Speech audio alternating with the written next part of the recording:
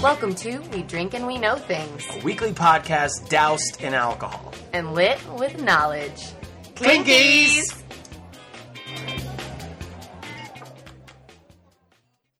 Hello. Hello. What up, everybody? Welcome to We Drank and We Know Things. the podcast. Yes, number 53. Which you just intro. Yeah, every time. I'm Andrea. I'm Tom. As we always say, actually I don't know that we always say this, but welcome if you're new. Welcome back. What's Our up? returning Happy listener. to see y'all. Happy to hear from y'all, man. It's episode 53. I don't know if I said that yet. You did that. Well, for those that weren't listening, That's, episode 50. yeah. Which, not including all of our extra bonus type. We have a ton of lot bonus content shit. on there. Yeah, we're probably gonna pull it soon. Just keep it the raw channel. No. Come on, buddy. Just a quick thing. We're now on iHeartRadio. Yeah. If you found us, you already know how to listen. But if you have somebody that the fucking thing. And as well as Spotify, iTunes, our Stitcher, website, Google Play. Damn, all of them. But we were excited because we had to submit a request Yeah, on there, right? yeah, we always kind of have to, but Oh. it went through rather quickly. Yeah, it did. Man, so we didn't know what we were gonna have for dinner the other night. Well, okay. First of all, I've been talking a lot about. I get lost in these YouTube videos, right? When she says she gets lost, I won't even be able to find her for hours. She's tucked away in some weird corner of the house. I get lost watching stuff that I don't even actually I hate it. Yeah, it happens to me too. I think it happens to everybody. hate what I'm watching. I don't like watching people eat, but I'll find myself watching mukbangs or mukbangs. Yeah. And there's this one, I'm not going to plug anywhere, but they, a lot of them eat, all the authentic Asian or Korean, ramen. And I've been thinking, I really want to just, get on Amazon and order, the, good stuff to try. Because we always just eat the bullshit, what is it? Maruchan, Yeah, that you get at ramen, Kroger Top or Ramen, whatever. yeah. And I've been wanting to try it, and then... Well, because there was a bunch brought of traditional ramen shops that didn't really make it through. You were you were like, I really want to try authentic ramen. Yeah. And, why don't we do that for dinner tonight? But it was everything's on weird hours still. Yeah. Yeah. A lot of places are closing really early. So it was Sunday, so it was extra closing Was it Sunday? early. Wow. It was Yeah, it was. Yeah. And so I just looked up did a Google. Go do a quick listen. How much simpler things are when you can just do a Google. I know. I am not fucking equipped anymore to even survive in an age without ultimate convenience. We'll just fucking look it up. I don't even have to think about anything. I just fucking look it up. Or literally just ask the freaking program. Just human ask in your our house. kitchen Your house can tell probably us talk things. by now. Ours can. But yeah, you wanted to actually have it, and I was have some ramen. I Googled and I found this grocery Asian. It's a grocery store. Yeah. With authentic, Yeah. Asian English. stuff. The English translation of this store was the Vietnamese flour. Yeah.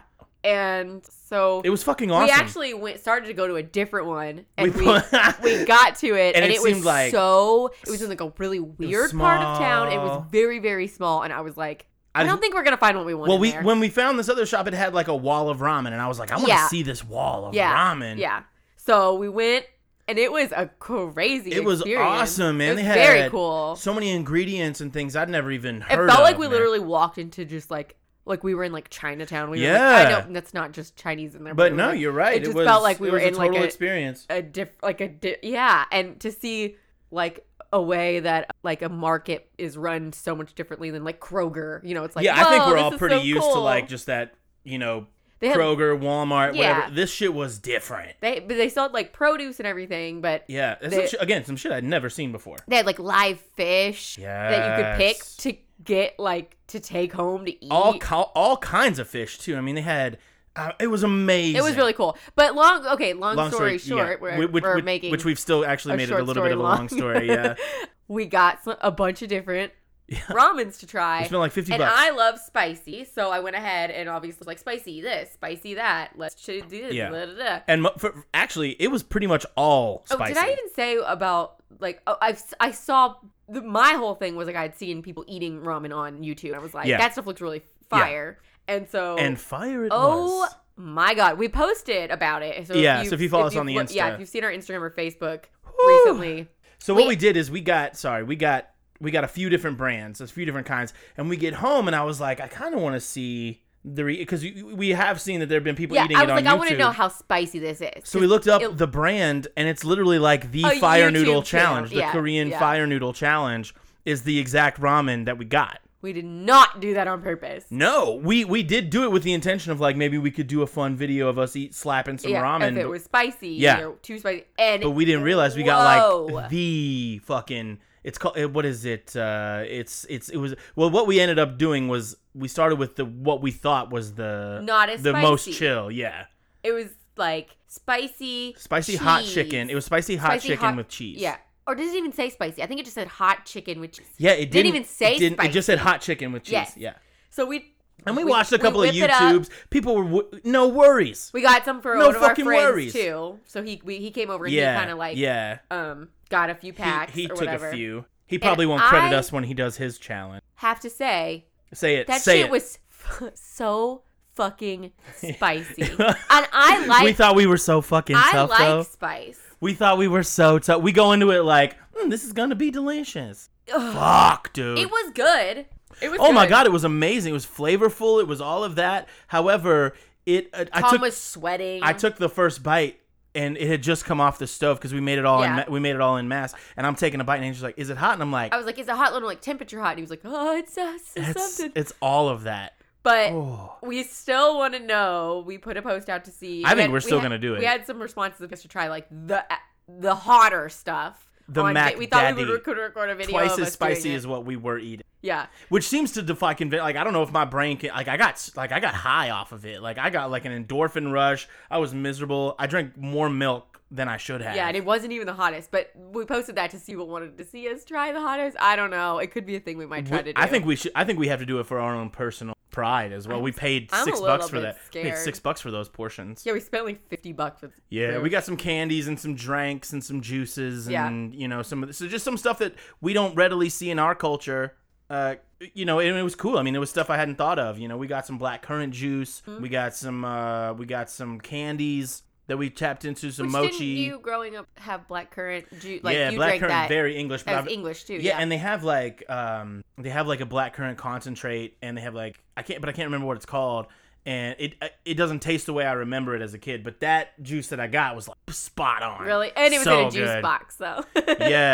Yeah. So if you're local, hit us up. We'll tell you where that shop is. Yeah. If you're not, go to your local Asian market. Have a good time. Get some ramen. Let's do a collective ramen challenge. If you just Google like whatever you found it whatever kind of market you're looking for, whether a Latin market or Asian or whatever, I would just amazing. Yeah. Just so cool because there's so much stuff we go to Kroger, we go to Walmart, like we get. And I want to diversify stuff, and support other for sure local people. It was the coolest experience. We were like, we want to do something, and then we didn't even realize what we were doing was going to be such an experience until it was fun. Until we got really cool. Yeah, it was fucking rad. So go. Sorry eat some to rant spicy on that forever. And if anybody wants some ramen, hit us up. We will send you some. Oh, okay. We got a my lot thought of ramen. was if we do it and we can't handle it. We can't handle it. We'll do a giveaway for whatever ramen we have. That'd left, be cool. That'd be cool. Send it That'd be cool. That'd be rad. Whoever watches. Yeah, man. So I think that was the biggest highlight, and that shit was so spicy. I ate all mine though. I'm the only one in the squad that ate all of theirs. You said you got full, but I think it was too much. Full. I think it was too spicy. No, I do. I handle spice better than you. It's true. Oh, hey, really quick as a segue. Holy shit! I almost fucking knocked the mic. So, That's not good. Wendy sent us a great email. Oh, a listener? Yeah. Yeah. We had a listener send us an email on the contact thing yes. on our her name's website. Wendy. We won't say her last name. Yeah, but Wendy, thank you so much. Yeah, you.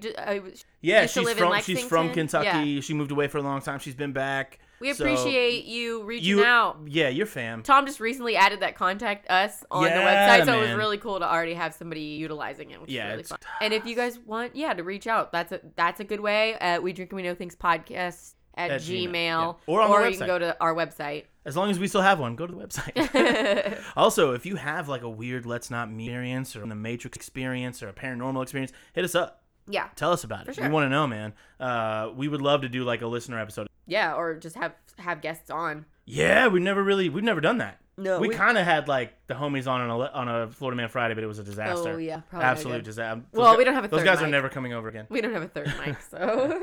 What else? Oh, so stay tuned at the end of the episode. We're going to be dropping. We've been reaching out to a few other podcasts. You might be a new listener because you heard us on another and podcast. Thank you for still listening, man. We appreciate that. Yeah. So the first person that shared our promo was Real Life Ghost Stories. Yeah, you might have heard us from there. Which so they're rad. I thank them other... so much for supporting us. So That's cool. super cool. Additionally, our next promo, we're going to be throwing it on the end of the episode, is from Graveyard Tales, from those dudes, Adam and Matt.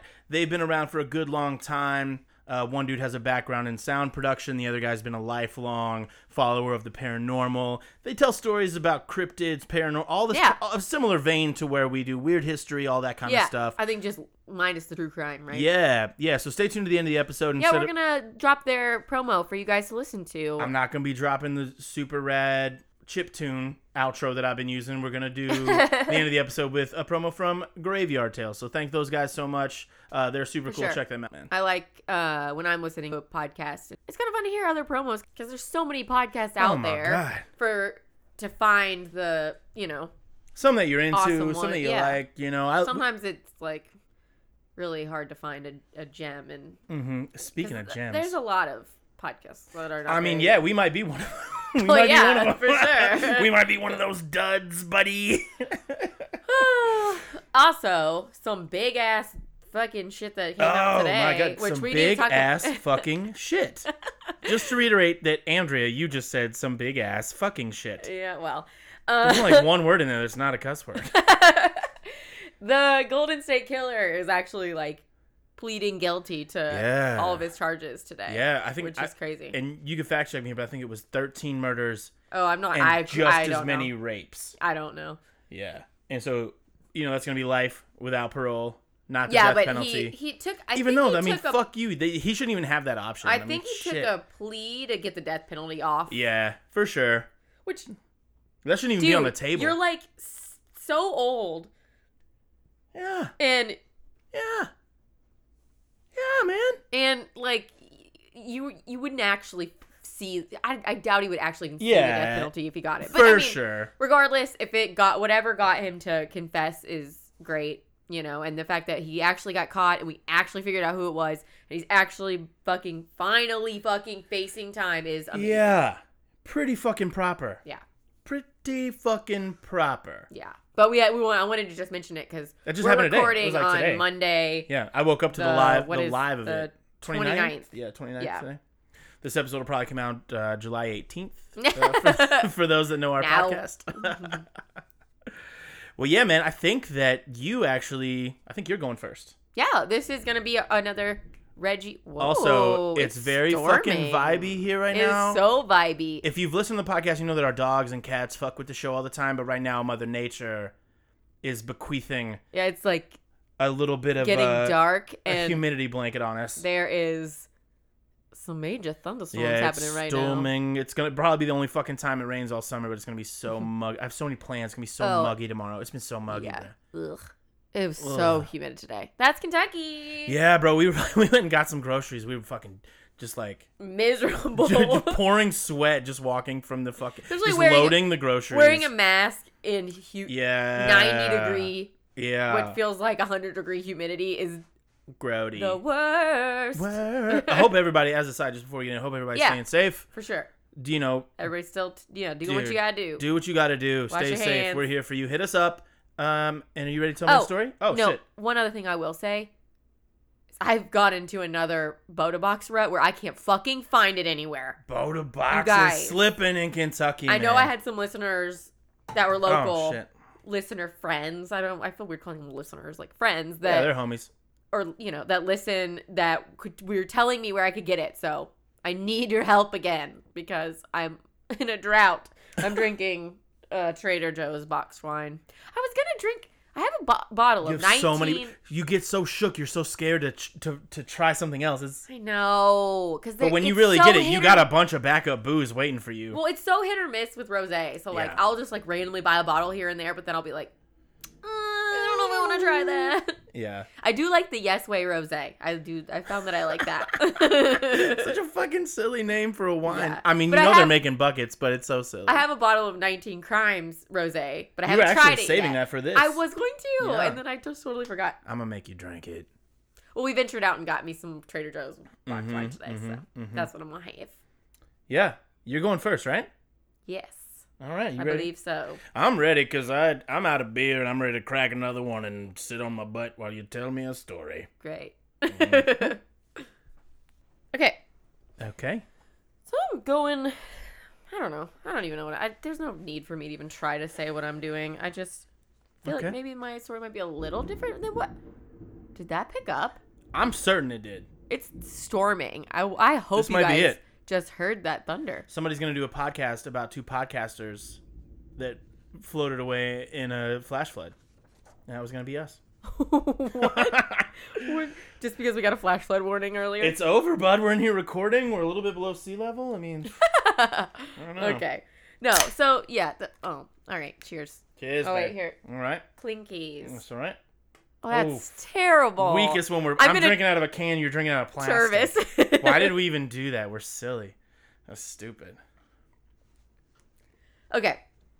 So I'm just, never mind me trying to talk about what I'm talking about without talking about Give me the story. So if you're new to the podcast, Andrew's fit to tell me a story I don't know anything about. And then I'm going to turn around and give her a story that she doesn't know anything about. As far as we know. As far as we know. Because we don't tell each other. We have a pretty good fucking success rate. I've only known a couple. You've only known a couple. Yeah, well, because I know you don't you're not an avid true crime podcast listener, so I know when I cover those. Yeah. And you don't really like creepy ghost stuff, so I know when I cover that. I actively do not enjoy creepy ghost stuff. Okay, so I'm going to be telling you about a guy named Richard Russell. I thought you were about to say Ramirez, and I was about to be like, I know this one. My stack would be a lot bigger if that's who I was talking about. Yeah. Yeah, I try to stay away from the ones everybody knows. We'll save those for the lands, the big, like 100, 150, 200. But at the same time, not everybody knows. So if you want me to cover, something like that, let me know. Yeah. Okay, so Richard Russell was a Horizon Air Ground Service agent from Sumner, Washington. Okay. He's what was he do for a living? An air ground service agent. So we're like an airport? Uh-huh. Oh, okay. Yeah. He had been part of a tow team, which repositions aircraft. What? Nothing. I was a stupid joke. Which repositions aircraft on the airport apron for about 4 years. He's been doing this, okay? An operational supervisor for Horizon Air described Russell as a quiet guy who was well liked by the other workers. Oh, fuck. He probably kills people. He was born in Key West, Florida, and moved to Wasilla. Okay, I'm going to mess this up because I didn't look up how you pronounce it. Listen, I want you to know that I believe in you. It's Wasilla? Sure. Or Wasilla? Wasilla. Wasilla? Alaska. Sorry. Wasilla. How would you say that? Wasilla? Wasilla? Wasilla? Wasilla? Wasilla? Shit. Sorry, guys. So he moved to Alaska at the age of 7, and he attended that same place, high school, where he wrestled and competed in track and field. Okay. He was known as Bebo to his friends and family. So you will often hear, if you hear this story, it's Richard Bebo Russell. That's an odd nickname. He got married in 2012. Congrats. Oh, so this is kind of a more a little bit recent story. Yes, and he actually had met his wife in 2011 at a Campus Crusade for Christ meeting at Southwestern Oregon Community College. And together, they actually started a bakery in North Bend, Oregon. That sounds so quaint and nice. I hope that you just end the story there, and then it's my turn. Right? Nothing bad. And now you can go buy muffins. Or bagels. They sold the bakery. We were just talking about bagels before this. I was telling you how much I love a bagel. And I was talking about how much I hate bagels. Love a fucking bagel. I'm not a bagel fan. Anyway. Where was I? Oh, so they started the bakery, but in 2015 they sold the bakery so that his wife could be closer to her family, and they settled in Sumner, Washington. Okay. This is where all right. Bebo, Richard. Bebo. I probably am going to go back and forth between calling him Bebo or Richard. I don't know. Just Bebo, I think. But this is where he found his employment with Horizon Air. Okay.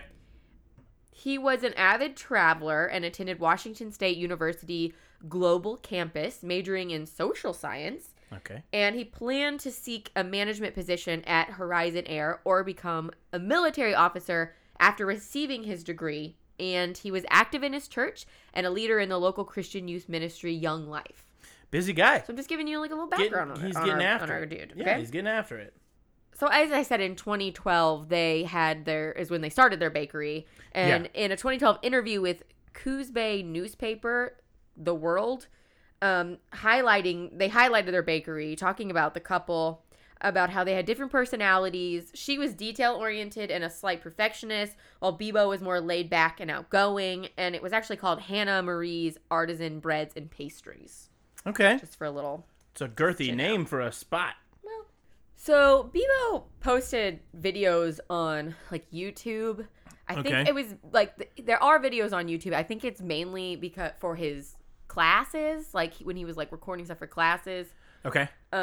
In one, like, really funny YouTube video, he posted, he talked about his job at the airport and included videos and photos of his, like, travels. And it's like, there's one quote where he's like, I lift a lot of bags. Like, a lot of bags. So many bags. Like, he's just, like, talking about, and he interviews a lot of his other coworkers in a couple of videos and stuff. He seems like a very lighthearted, cool dude. Yeah, and he has fun with it. You're going to make me regret saying that, or this guy's going to get his head cut off. Like, you stress me out with this shit. Let me tell you. He's going to get his head cut off. In 2017, Bebo wrote in a blog. Bebo. He sounds like a robot from a cartoon show. Bebo. He wrote in a blog for a college communications course. I'm going to read you what he wrote. Okay.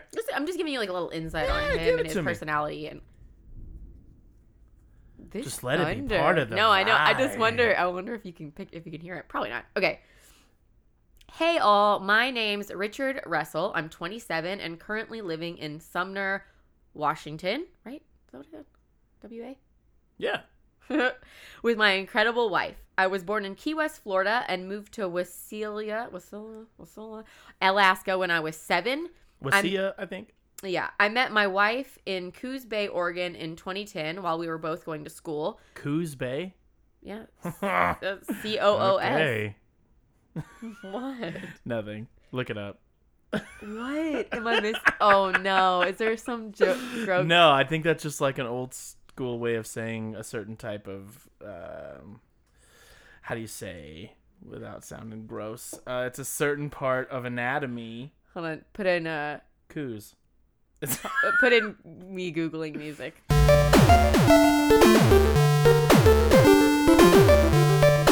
Okay. Well, when I Googled it, I got a sound a pigeon makes. When Tom Googled I got a little different of a thing over here. I got a different thing over here. Anyway. We were married. Look it up, though. So, I met my wife in Coos Bay. Yeah, you did, bro. C-O-O-S. Yeah, you did, bro. Dear God. In 2010, while we were both going to school, we were married 1 year later, and 1 month after that, we opened a bakery, which we successfully ran for 3 years. We decided to sell and move in 2015 because we were both so far removed from our families. Failing to convince my wife of Alaska's greatness, we settled on Sumner because of its close proximity to her family. I, meanwhile, obtained a job working for Horizon Airlines, partnered with Alaska Airlines, so I'm able to fly to Alaska at my leisure. In this season of life, we enjoy exploring as much as possible, whether it's a day or so trip to one of Alaska Airlines' destinations or visiting a new area of Washington. Mm-hmm. We consider ourselves bakery connoisseurs and have to try a new one every place we go.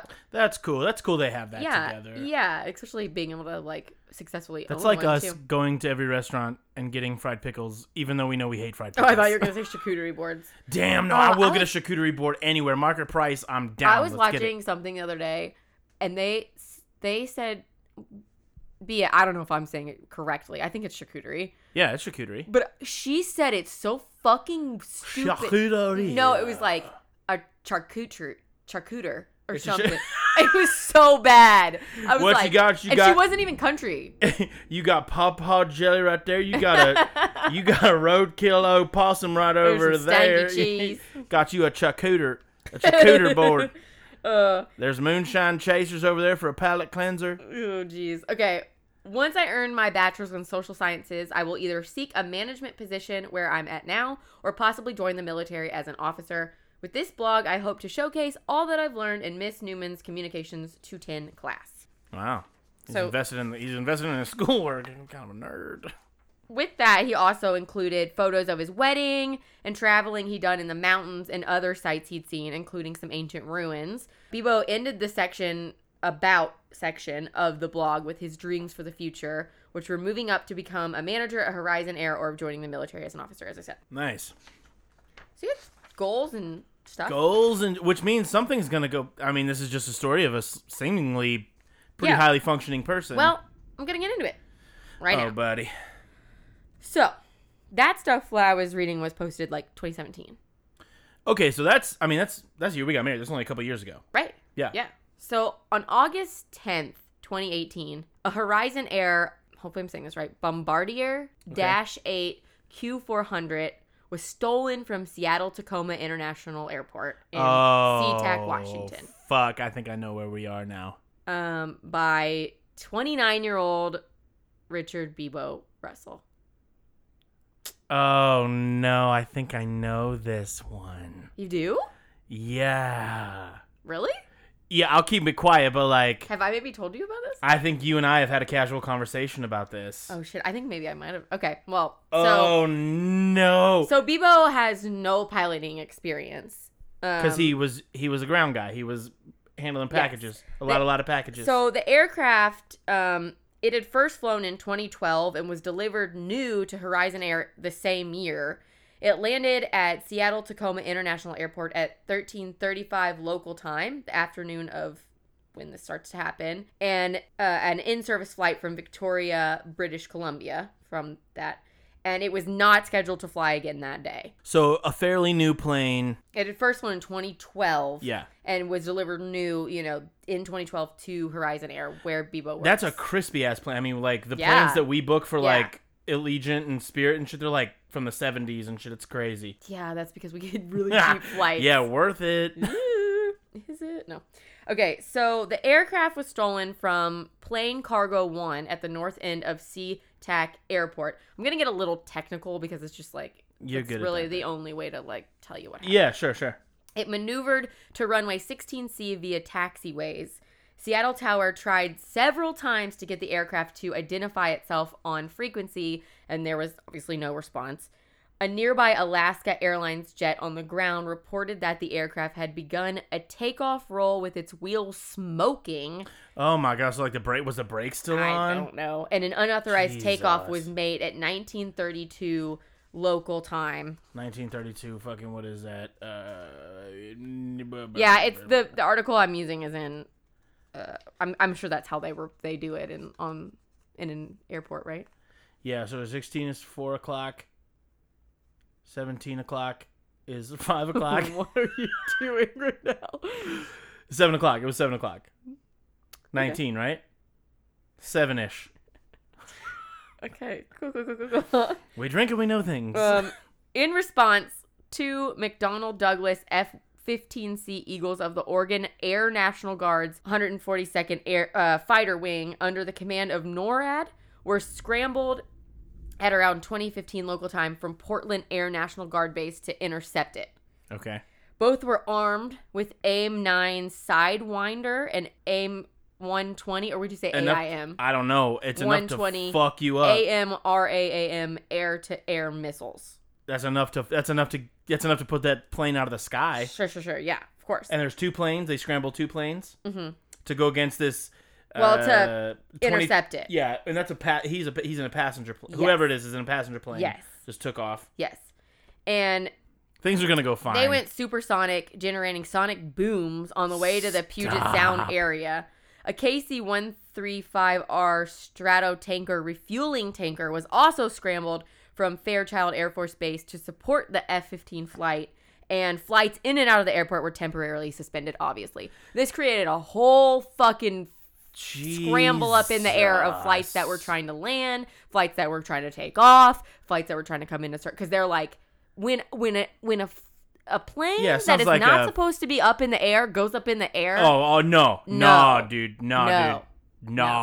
It sounds like a fucking 9/11. It sounds like a fucking Michael Bay movie. It's like two planes just going supersonic and all this shit. But that's the right response. I mean, we've learned over time that's the right response. You know what I mean? Absolutely. No, whoever's in this plane is fucked. And I feel like I have a pretty good idea. Well, I already told you. Oh, it's dude. Yeah, I already told you who was the one that was. Oh, okay, yeah. I'm following. I'm doing. Seattle Tacoma Air Traffic Control, ATC, maintained radio contact with the occupant, which was Bebo.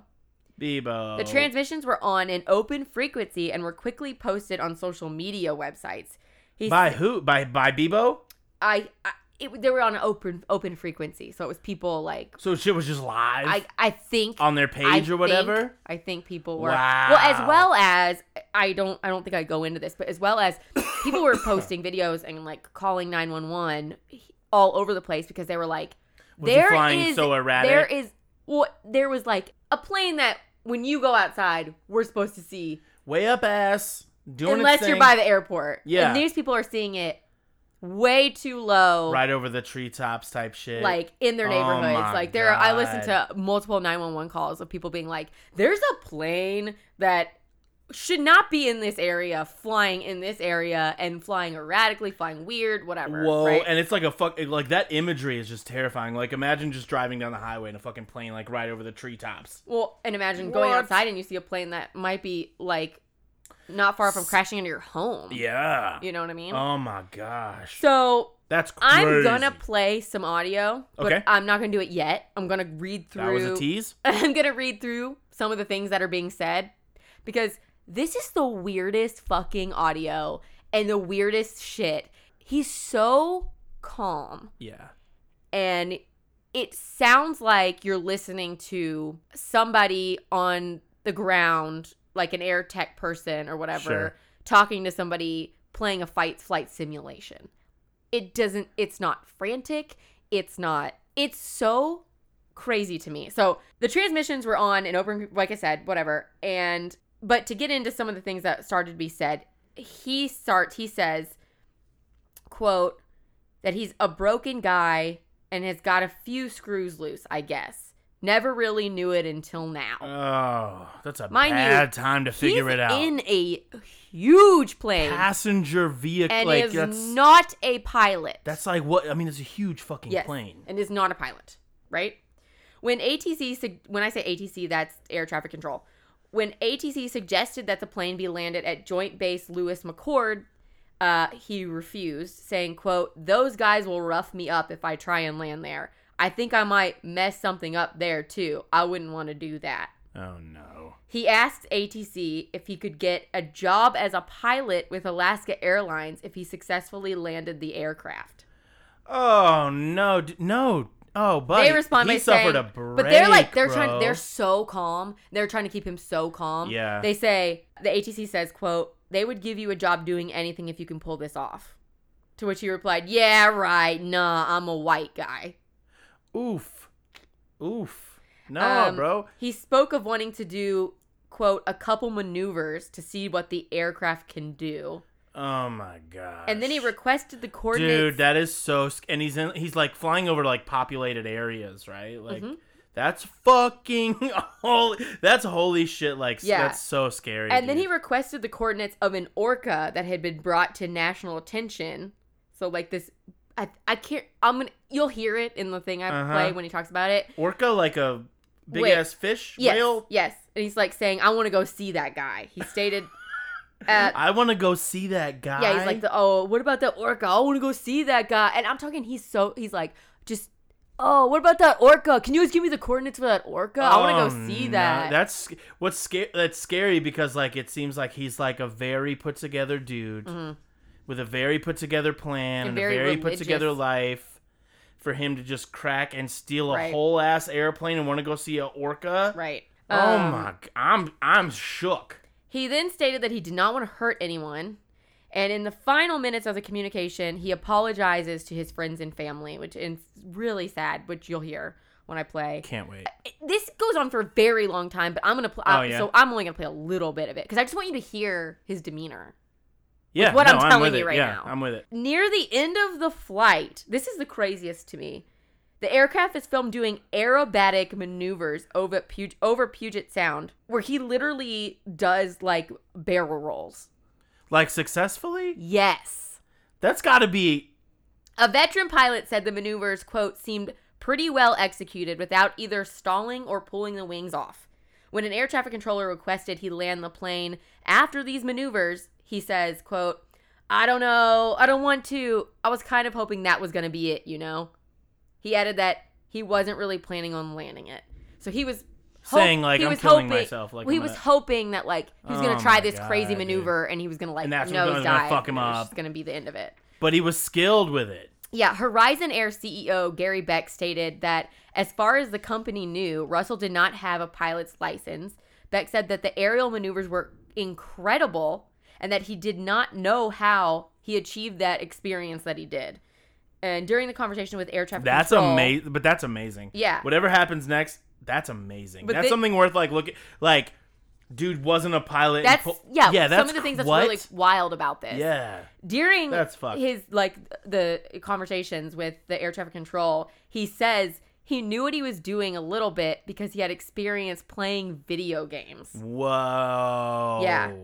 After the incident... that's insane. A pilot for Southwest Airlines relayed to an emergency dispatcher that in 2017, he actually saw Bibo and another man, quote, pointing and flipping switches in the cockpit of a SkyWest aircraft parked at SeaTac Airport. He said the men told him that they were training to use the aircraft's auxiliary power unit so that they could tow it, but said it was suspicious that they left when he confronted them.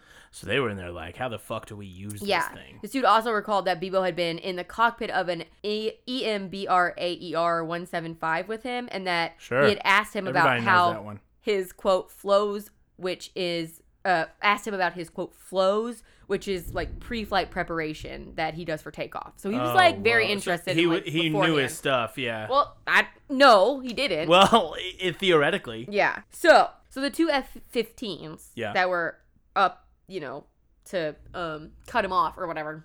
Yeah. Oh fuck. Those are scary. Those are scary planes. They attempted to direct the aircraft toward the Pacific Ocean and didn't fire on it. Sure. The Q400. Before I go into my next part, I'm gonna play a little bit of the audio. Yeah. I think it's necessary because it's not like he's like freaking out or like the demeanor is weird. This is from CNN when they're reporting on it. Okay. And I'm gonna play you about 2 minutes, and it's gonna repeat some of the audio I told you, but I want you to actually be able to hear it.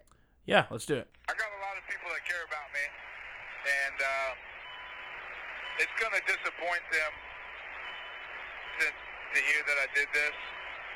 I would like to apologize to each and every one of them. Just a broken guy. Got a few screws loose, I guess. Never really knew it until now. Hey, you think if I land this successfully, Alaska will give me a job as a pilot? I think they would give you a job of doing anything if you could pull this off. Yeah, right. If you wanted to land, probably the best bet is that runway just ahead and to your left. Again, that's McCord Field. If you wanted to try, that might be the best way to set up and see if you can land there. Or just like the pilot suggests, another option would be over Puget Sound into the water. Dang, did you talk to McCord yet? Because I don't think I'd be happy with you telling me I could land like that, because I could mess some stuff up. Well, Rich, I already talked to him, and just like me, what we want to see is you not get hurt or anybody else get hurt. So like I said, if you want to try to land, that's probably the best place to go. Hey, I want the coordinates of that orca with the mama orca with the baby. What? I want to go see that guy. Hey, pilot guy, can this thing do a backflip, you think? I think I'm going to try to do a barrel roll. And if that goes good, then I'm just going to nose down and call it a night. Man, have you been to the Olympics? These guys guys are gorgeous. Holy smokes. Now let's try to land that airplane safely and not hurt anybody on the ground. All right. Damn it. I don't know, man. I don't know. I don't want to. I was kind of hoping that was going to be it, you know? What? What the fuck? Okay, sorry. Yeah, so I feel like, isn't it so crucial to hear his demeanor? It adds a whole level to it, yeah, honestly. He's just like, oh, man, you know, oh, what? Like, yeah. Oh, well, I'll land it. Oh, I don't want to. I don't know. Maybe I won't. You know, I want to go see the orca. Like, Yeah. It's so, but I think the air traffic control people are they're doing such a good job. I mean, it's a really hard job for reasons like that. It's like, I don't know who said it, but it's like 99% relax, 1% shit your pants. Mm-hmm. Like, you know, hopefully, best case scenario, everything goes well every day. Well, you also but have a sometimes guy, it doesn't, man. Like flying a plane Oh my gosh. that has no experience, and you're just trying to like reason with them and be as calm and cool Yeah. as you can. And his demeanor is insane. Like, He's just like, I did this. Sup, This bro? is happening. I'm gonna make the Yeah. most of it while I'm up here. yeah. But he has no Oh, intention of whoa. hurting anyone else. Which Yeah. there was one quote I read by somebody that was like, they didn't. I think it was somebody who worked at the airport or something. They didn't know if the plane was full of people or not. Oh my. Like there was some God. people who didn't know if Like, it thought was people were in completely full or if it was just him. Oh my. That's scary. Yeah. So, I know I sometimes play audio. I just felt like that one was needed. No, I that was usually only rad. do it when it's like really needed. We should do more of that kind of stuff. That was rad. So, the two F-15s attempted to direct the aircraft toward the Pacific Ocean and didn't fire on it, but ultimately he crashed at 20:43 local time on Ketron Island in Puget Sound, Pierce County, Washington, killing him Yeah. on Devo. impact when he crashed. Jesus. A towboat crew was the first to respond. Firefighters from West Pierce Fire and Rescue and other nearby departments arrived on the island approximately 1.5 hours after the crash due to waits for the ferry to get them there and contending with thick brush when crews arrived on scene. Because there was a 2-acre fire that caused from the crash, right? I mean, it was a passenger. I mean, it was a big plane, you know? That's crazy. It was suppressed by lack of Jesus. wind and dry brush and extinguished by the following morning. And no injuries were reported to any residents of the island. It was very sparsely populated, thank goodness. That's what's up. But the crash site was in close proximity to a cabin, but there was nobody occupying it or whatever. So he really did only just fuck up like a multi-million-dollar plane and his own life. Yeah. Jeez. So moving on to, I guess, just like the aftermath and like the investigations and stuff. The Pierce County Sheriff's Office both thanked the public for its accurate information because there were so many people calling in and giving sightings and all this. Can you imagine? As well as acknowledged. Like that fucking plane, like it sounds like it sounds like a film. Like I'm not even. It's crazy. It's yeah. Like, it's terrible, but Which it sounds to like me, a movie. Yeah. Ugh, yeah. They also acknowledged on August 11th that the federal agencies would be leading the investigation, primarily the Seattle office of the FBI. It described Bebo as a suicidal and said that his actions did not constitute a terrorist incident. Oh shit! Okay, yeah. Because that definitely could have been looked at as terroristic if he was gonna like. It's crazy that hadn't crossed my brain. I mean, he could have. His goals could have been to run it into a bill, the White House or something. You know. On August 12th, the FBI said that it had recovered the flight data recorder along with components of the cockpit voice recorder, and the equipment was sent to the National Transportation Safety Board for processing. On November 9th, the FBI stated that it had completed its investigation and terrorism was ruled out, and it was found that he had acted alone. The final descent at Ketron Island was determined to be intentional, and suicide was listed as the manner of death. Jesus. Yeah. The FBI stated interviews with work colleagues, friends, and family, and a review of text messages exchanged with Russell or Bebo during the incident did not identify any information that would suggest the theft of the aircraft as related to wider criminal activity or terrorist ideology. He was doing it with the sole intent of ending his life. Yeah. Although investigators received information regarding his background, possible stressors, and personal life, no element provided a clear motivation for his actions, other than I guess that was the way that he was gonna go out. Wow. Jeez, man. It had to have been so premeditated.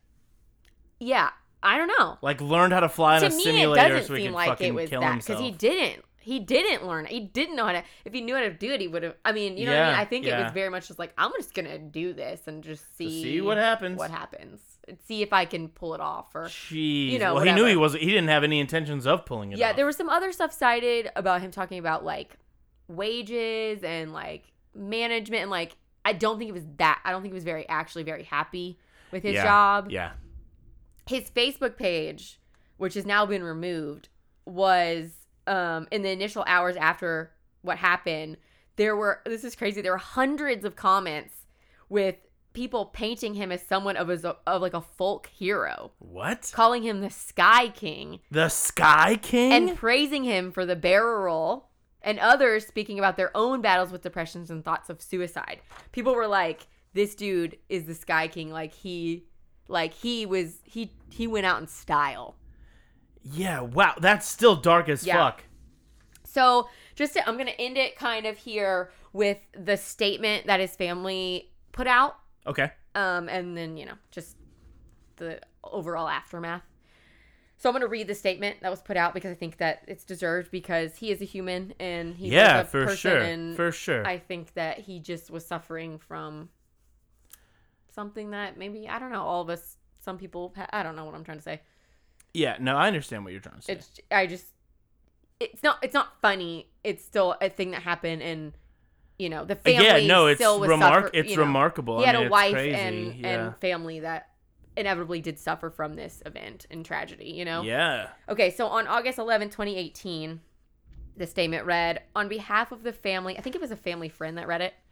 "On behalf of the family, we are stunned and heartbroken. It may seem difficult for those watching at home to believe, but Bibo was a warm, compassionate man. It is impossible to encompass who he was in a press release. He was a faithful husband, a loving man, and a good friend. A childhood friend remarked that Bibo was loved by everyone because he was kind and gentle to each person he met. This is a complete shock to us. We are devastated by these events, and Jesus is truly the only one holding this family together right now. Without him, we would be hopeless. As the voice recordings show, Bibo's intent was not to harm anyone, and he was right in saying that there are so many people who loved him. We would like to thank the authorities who have been both helpful and respectful, Alaska Air for their resources, the community, his friends and family for their incredible support and compassion, and Jesus, whose steadfast love endures. We'd also like to thank the media for their sensitivity in acknowledging this as the only statement that will be released by the family, and we request that we now be given space to mourn. At this time, the family is moving forward with the difficult task of processing our grief. We appreciate your prayers. Thank you, the family of Bibo Russell." I know that's heavy, but I wanted to read it because, we don't try to make light, right? It's... Yeah, like while it's a crazy thing and we're talking about it, like there is a family that is mourning. Yeah. So to end with just the aftermath, in the days after the crash, cleanup and recovery crews contracted. Did I say that right? I don't know what you just said. Cleanup and recovery crews contracted by Alaska Airlines and their insurers were present on the island to remove debris. As of 2019, this cleanup effort was still ongoing, with pieces of aircraft wreckage still being located on the island after the first anniversary of the incident. Residents of the island bore some of the costs for cleaning up, and as of 2019, negotiations were underway for the reimbursement by Alaska Airline insurers. Wow. Yeah. And that is the story of Bibo. Yeah. Hold on. And that is the 2018 Horizon Air Q400 incident. And which is crazy. Not crazy, but Richard Bibo Russell's story. That's a sad story, buddy. Yeah, I know it's a little bit different than what I usually do, but no, I also think you did a great job. Thank you. Yeah. I took pieces from a bunch of different articles, which I will try to piece together and cite. But I wish that I think he was ready to end it. I don't think he wanted to do a safe landing, but in my head, I just kept thinking because I listened to a lot of the recording. Yeah. for me, I'm just like, just land it in the water. Just land it in the water. Just land it in the water. It's one of those things you're hopeful, like something good is going to happen. It's not going to blow up if you land it in the water, you know? Yeah, he's going to recover. Everything is going to be fine. But yeah. Sometimes truth is stranger than fiction. There's just such a crazy incident story. Yeah, it sucks. Yeah. So there's mine. You did a great job. Thank you. Yeah. I think his story should be told. Absolutely. Yeah. Yeah. He's the Sky King. He's the Sky King. You ready to tell me a story? I got one for that ass. Wow. Good. I don't good know follow why up. I even. Good follow Yeah, up. I have a story. Why did I even? Jesus. Okay, real quick. I'm just gonna tell you my sources for what I covered. I don't know why I couldn't think of that word. Frontiersman.com. Wow. Okay. Hell yeah. USA Today, My Northwest, and Wikipedia. Wikipedia. And then the video came from CNN, or the audio. Nice. Yeah. You did good research, bud. Thanks. See how I did. This evening on We Drink and We Know Things. I don't know why I fucking do it. Why do you feel the need to start over? Yo, so this evening we are going to be talking about the Bermuda Triangle. Ooh. You know what I'm saying? And it's stormy. Yeah, and your whole thing was about planes. Plane. Yeah. Ooh. That's why I asked you in the beginning. I was like, what if this has a weird connection to the Sky King? So, the Bermuda Triangle, also known as the Devil's Triangle or Hurricane Alley, is a loosely defined region in the western part of the North Atlantic where a number of ships and planes are said to have disappeared under mysterious circumstances. Okay. Yes. The vicinity of the Bermuda Triangle is amongst the most heavily traveled shipping lanes in the world, with ships frequently crossing through it for ports in the Americas and the Caribbean islands. Cruise ships and pleasure craft. All right. Okay. You can hold on to that one. Hey. Regularly sail through the region, and commercial and private aircraft routinely fly over it. Okay. Though the exact number is not known, at least 50 ships and 20 airplanes have disappeared into the triangle. How many? 50 ships, 20 airplanes. What the heck? Often without a trace. Wow. Yeah. So this is pretty crazy. I mean, I knew that's like what happened, but I didn't know it was that many. Yeah, one of the largest, just to get this out of the way, one of the largest arguments is like it is one of the most traveled regions. Yeah. So things are going to happen. Okay. You know, fuck those guys though. Some believe that would this be considered conspiracy? Absolutely. Absolutely. Okay. The Bermuda Triangle is not officially recognized as a space. No? No, there's no official, like the U.S. Air Force, no military or government organization has been like, yeah, it's real. Oh. Don't go. But they can confirm aliens, but not the Bermuda Triangle? Well, they confirmed UFOs. I mean, UFOs. Yeah, which probably had some aliens. Wow, okay. Some believe that William Shakespeare's play, The Tempest, is based on tales of sorcery and shipwreck in the area of the Bermuda Triangle. Ooh. So, wait. Mm-hmm. How the Bermuda Triangle goes back? Yeah. Well, there's always been plight in the area of the North Atlantic. Like, there's always been shit that's gone wrong there. Anytime anybody's ever gone in that region, shit has gone wrong. All right. When Christopher Columbus passed through the Bermuda Triangle on his first voyage to the New World, Why did that guy get sucked down? Right. Could have saved us all a lot of grief, Bermuda. He recorded that a bursting flame of fire struck the sea and caused a strange light to appear in the distance a few weeks later. So, the earliest suggestion of unusual disappearances in the Bermuda area appeared in a September 17, 1950s article published in the Miami Herald by Edward Van Winkle Jones 2 years later. Fate magazine published A Mystery at Our Back Door, a short article by George Sand covering the loss of several planes and ships, including the loss of Flight 19. Okay.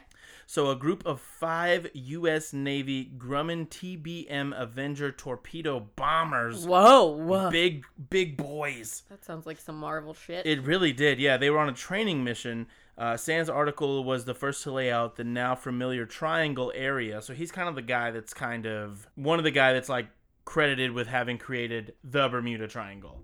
Okay. Because this flight 19 disappeared. Pinpointed.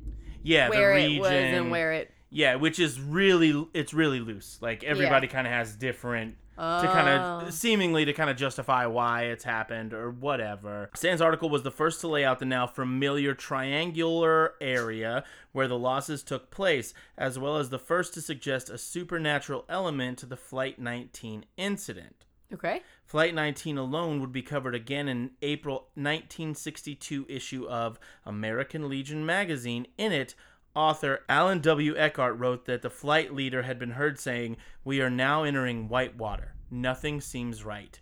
We don't know. White water? We are now entering white water. What's that? Nothing seems right.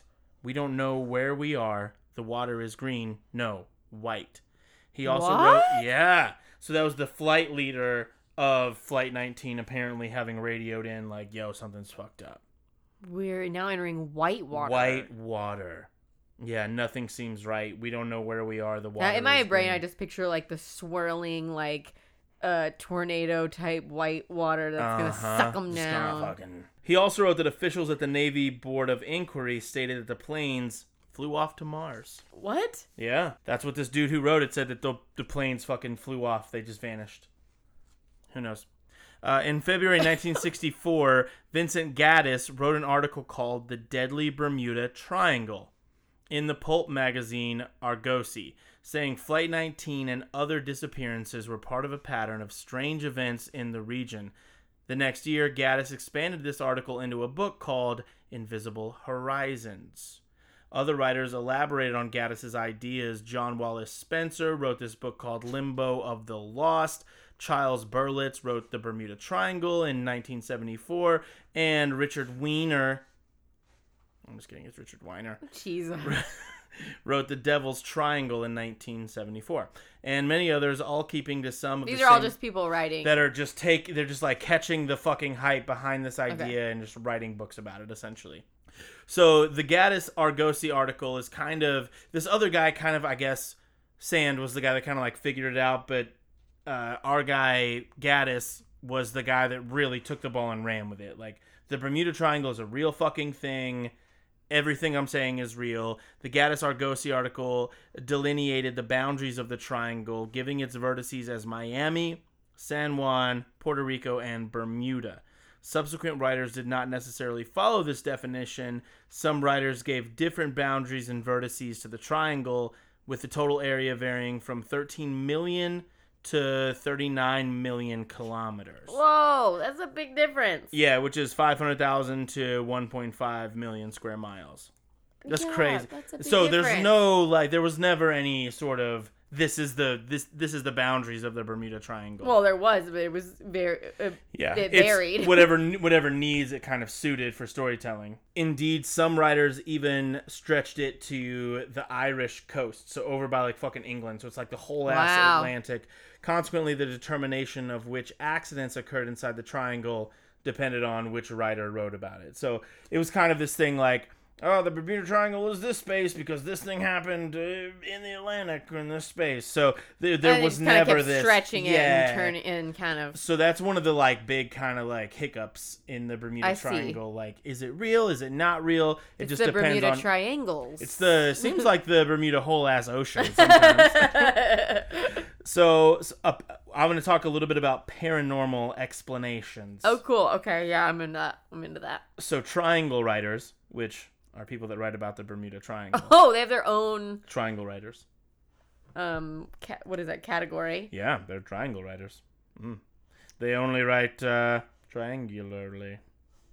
Fuck.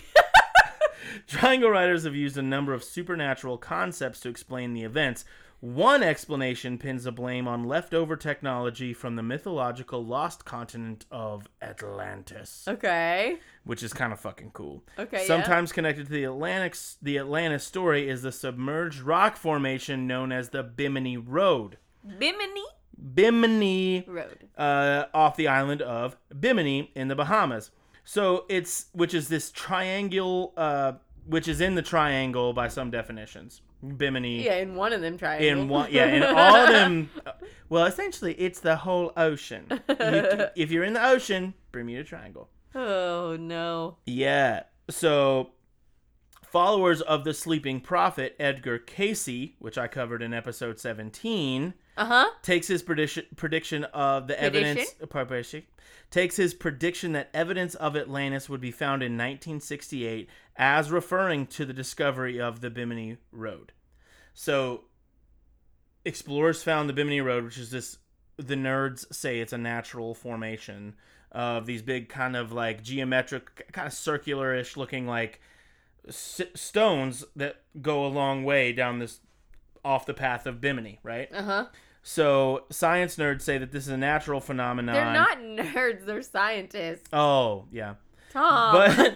But so one of the ideas here is the lingering leftover ancient tech that sank or vanished with Atlantis is the reason things get a lot like an episode of Lost when you're going through the Bermuda Triangle. Okay.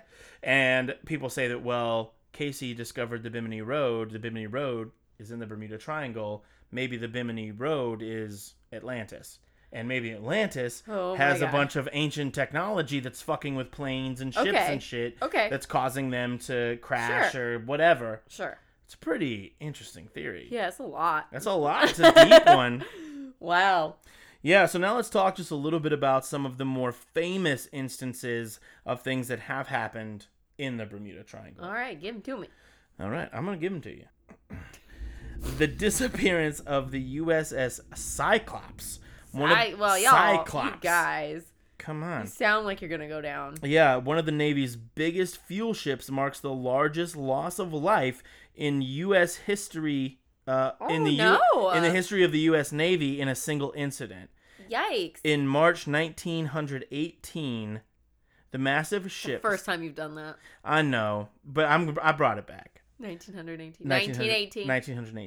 The massive... If you're new here, Tom likes to say, year's weird. And it annoys me. Year's weird.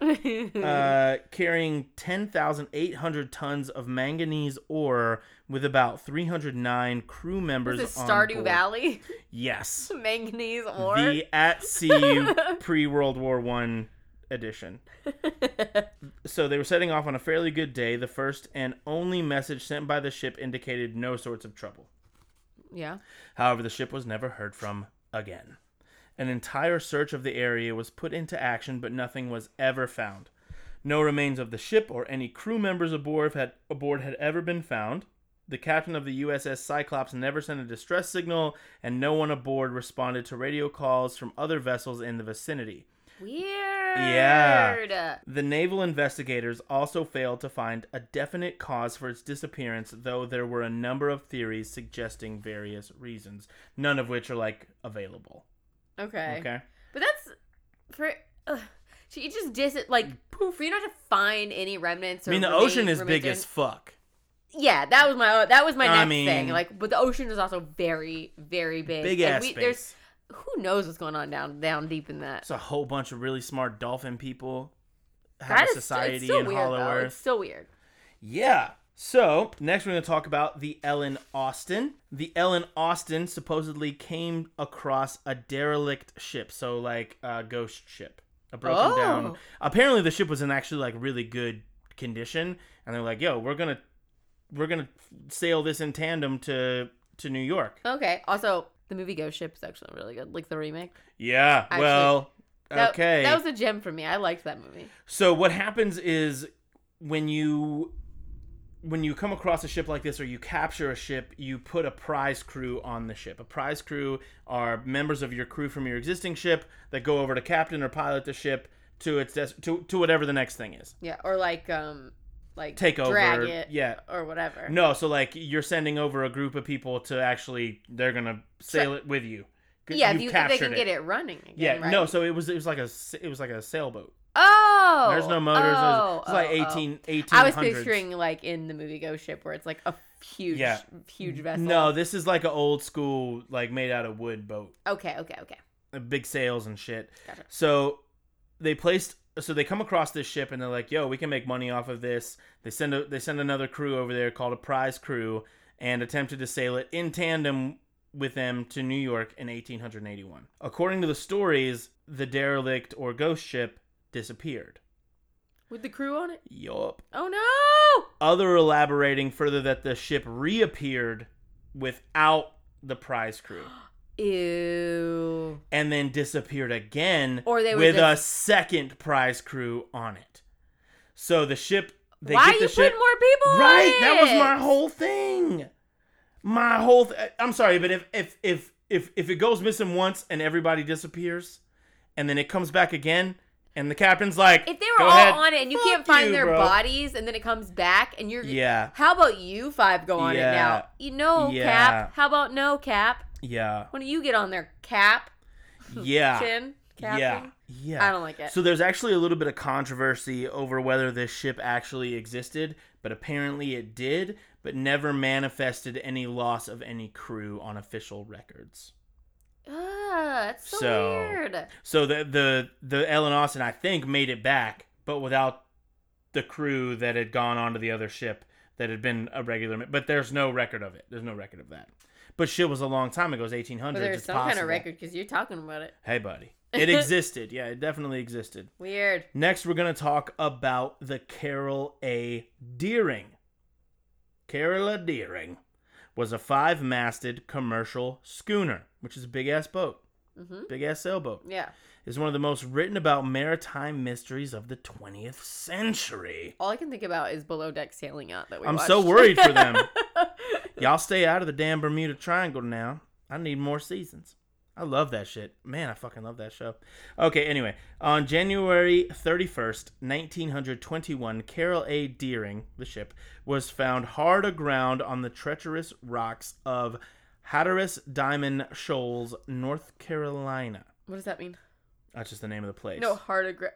What? It was found hard. Beached. Big ass boat. Yeah. You said hard aground. Hard aground. You don't know your nautical terms? Everybody knows hard aground. I did not know. I just made it up. I don't know if that's even what it means. I assume that's what it means.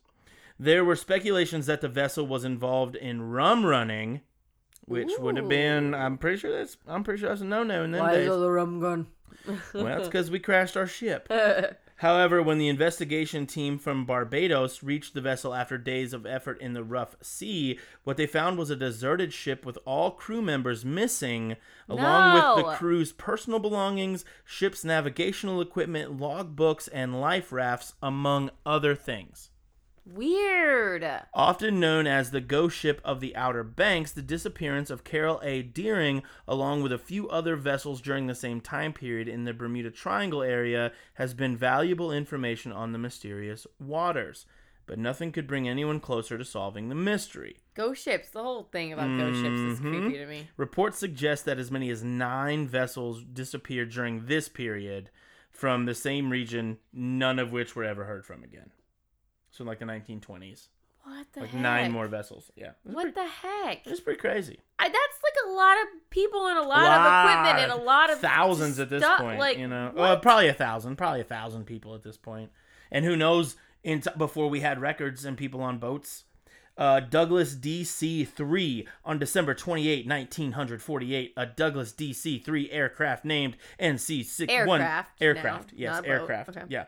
Number NC-16002 disappeared while on a flight from San Juan, Puerto Rico to Mexico. No trace of the aircraft or the 32 people on board. So it was a passenger flight? Yeah. Yep.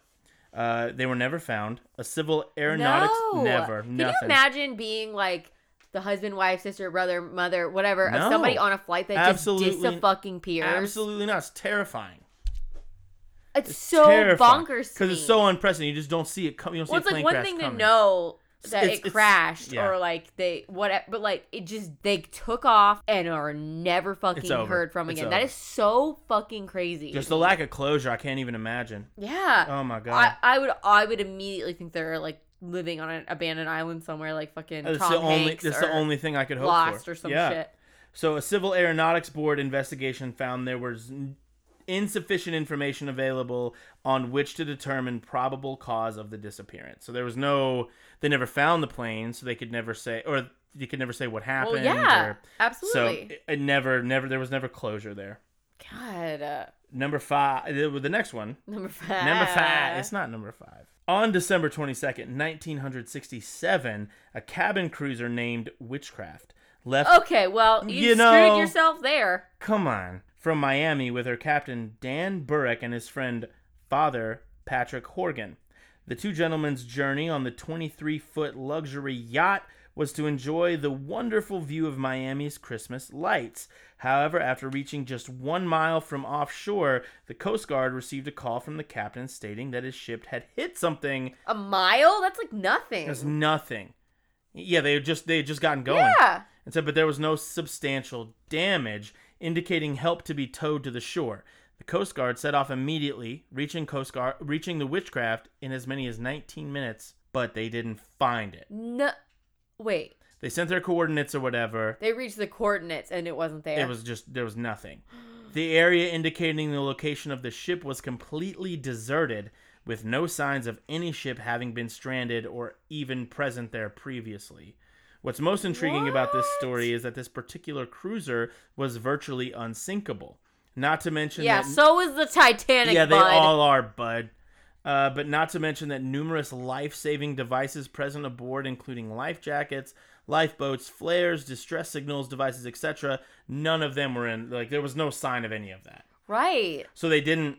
Either it just happened so fast... It was like they were like, we hit something, and they just kept sailing on. But then they were never heard from None again. of them were used, and the ship was gone. The Coast Guard officials searched hundreds of square miles of ocean over the next few days, but were unsuccessful. Nothing of this ship has been found ever. What the friggin' heck? Yeah, so that's what I got. Just some stories from the Bermuda Triangle. And I mean, there's countless stories of this, but those are the most are the most famous ones outside of Flight 19. But I'm gonna talk about that another time. It's kind of weird that we both ended up talking about stuff that have planes. Yeah, well, and boats, but there's a ton of rational explanations for this stuff. Again, it's a hugely traveled area. Human error can come into play, but weather, technical difficulties, all that shit. But I want to believe it's still very creepy, like the concept of like ghost ships, of ships being like abandoned and just left out at sea, of and planes coming across and one, boats and ships and yachts just going missing without anybody knowing what the fuck. That's so crazy to me. Yeah, like, that's so wild. Yeah, it's pretty nuts. I also originally had in here the synopsis for Lost, and I was gonna read it like it actually happened in the Bermuda Triangle. No, you were not. Yeah, but I deleted it because it happens in the Pacific. Yeah, so it's not the same. But yeah, total Lost vibes. Yeah, total Lost vibes. I like the take on like Atlantis. Total Lost vibes until you finish Lost. Jeez. Gee, Mani, no let's talk Watch about it. Lost. I'll do a whole episode just like a Lost That's so manifesto. Old. There's probably so many people who listen who are like, what the fuck is Lost? What is this? Well, anyway, man, that's what we got for you this evening. Wow, good job. Good job, buddy. That was very cool. Thanks, pal. Yeah. Hope you guys liked this morning, whenever you're listening's episode, as well as we just had released a Glitch in the Matrix. Yes, so let us know what you think about those. I think the next one that we'll do is a Let's Not Meet. Maybe, yeah. Yep. And we'll have more episodes coming up. And also, please stay tuned for... Yeah, we're going to play you guys a promo. From Graveyard Tales.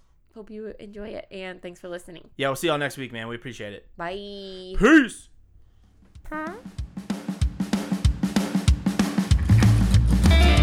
Good evening, everybody, or morning or afternoon or whatever, it doesn't matter. We are Graveyard Tales. Now, if you like ghost stories, hauntings, cryptid encounters, and the weird history behind them, then you should join us in the graveyard. You can find us on any of your favorite podcast providers. Check out our website at graveyardpodcast.com and follow us on Facebook, Instagram, and on Twitter at GRV. Just go search Graveyard Tales. That would be easier. Now, we hope to see you in the graveyard.